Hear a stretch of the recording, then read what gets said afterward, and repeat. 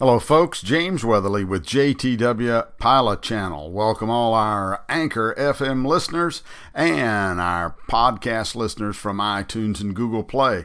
Hey, this is a continuing broadcast of Into the Arctic. This is part 2. If you're not following us already on Twitter, go to Twitter and type in @JTW Pilot and follow us. You can also subscribe to us on the YouTube channel. Just type in James Weatherly or JTW Pilot Channel. You'll hit the subscribe button, ring the bell. You get all our latest updates, and there is a live video event about this trip. Well, anyway, if you've already listened to part 1, you know we've made it up to Sioux Falls, South Dakota in our adventure. Now, here comes the first problem. There's always problems on a trip like this. I call up CanPass. That's the Canadian Customs and Border Control to get my clearance to fly onto Winnipeg. You must call 2 hours prior to your arrival and get clearance to take off. And we have a professional handling company, Liberty Jet, that does all this, does an excellent job. They send all this, and it takes me a few minutes. Bonjour, hello. I give them my aircraft number and say, yes, I'm ready to leave to Winnipeg. I'll be there in 2 hours. And the nice gentleman in his English says, but I have none of your paperwork. I don't know anything about who you're talking about.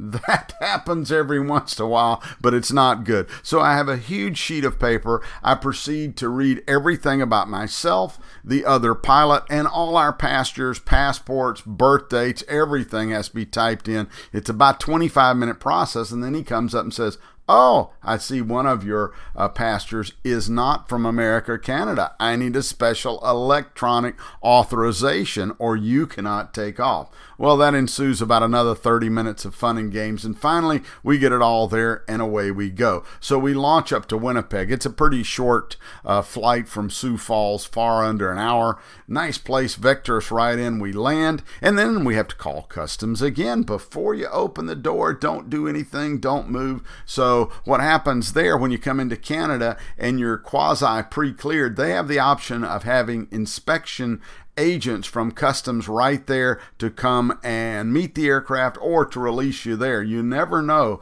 which it's going to be. So with not much delay at all, of course, you can't get out of the airplane. You can't do anything. I call them, they release us. So we put our fuel order in at Winnipeg.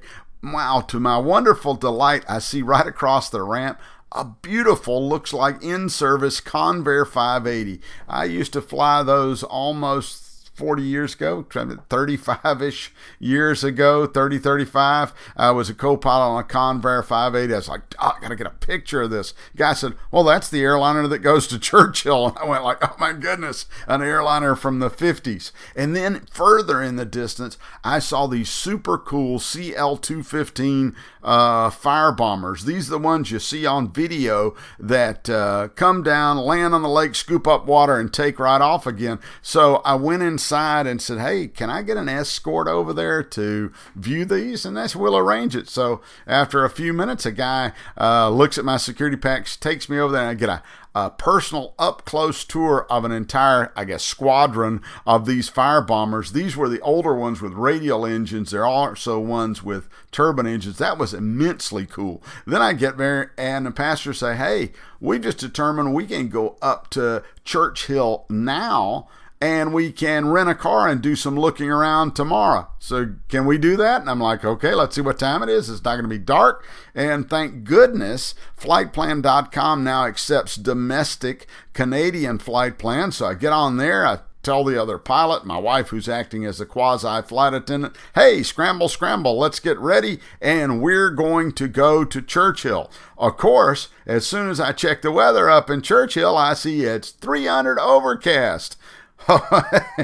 Not exactly comforting in a remote airport, but we have enough fuel to go up there, fly back to Winnipeg, and even fly back again. So it's no problem.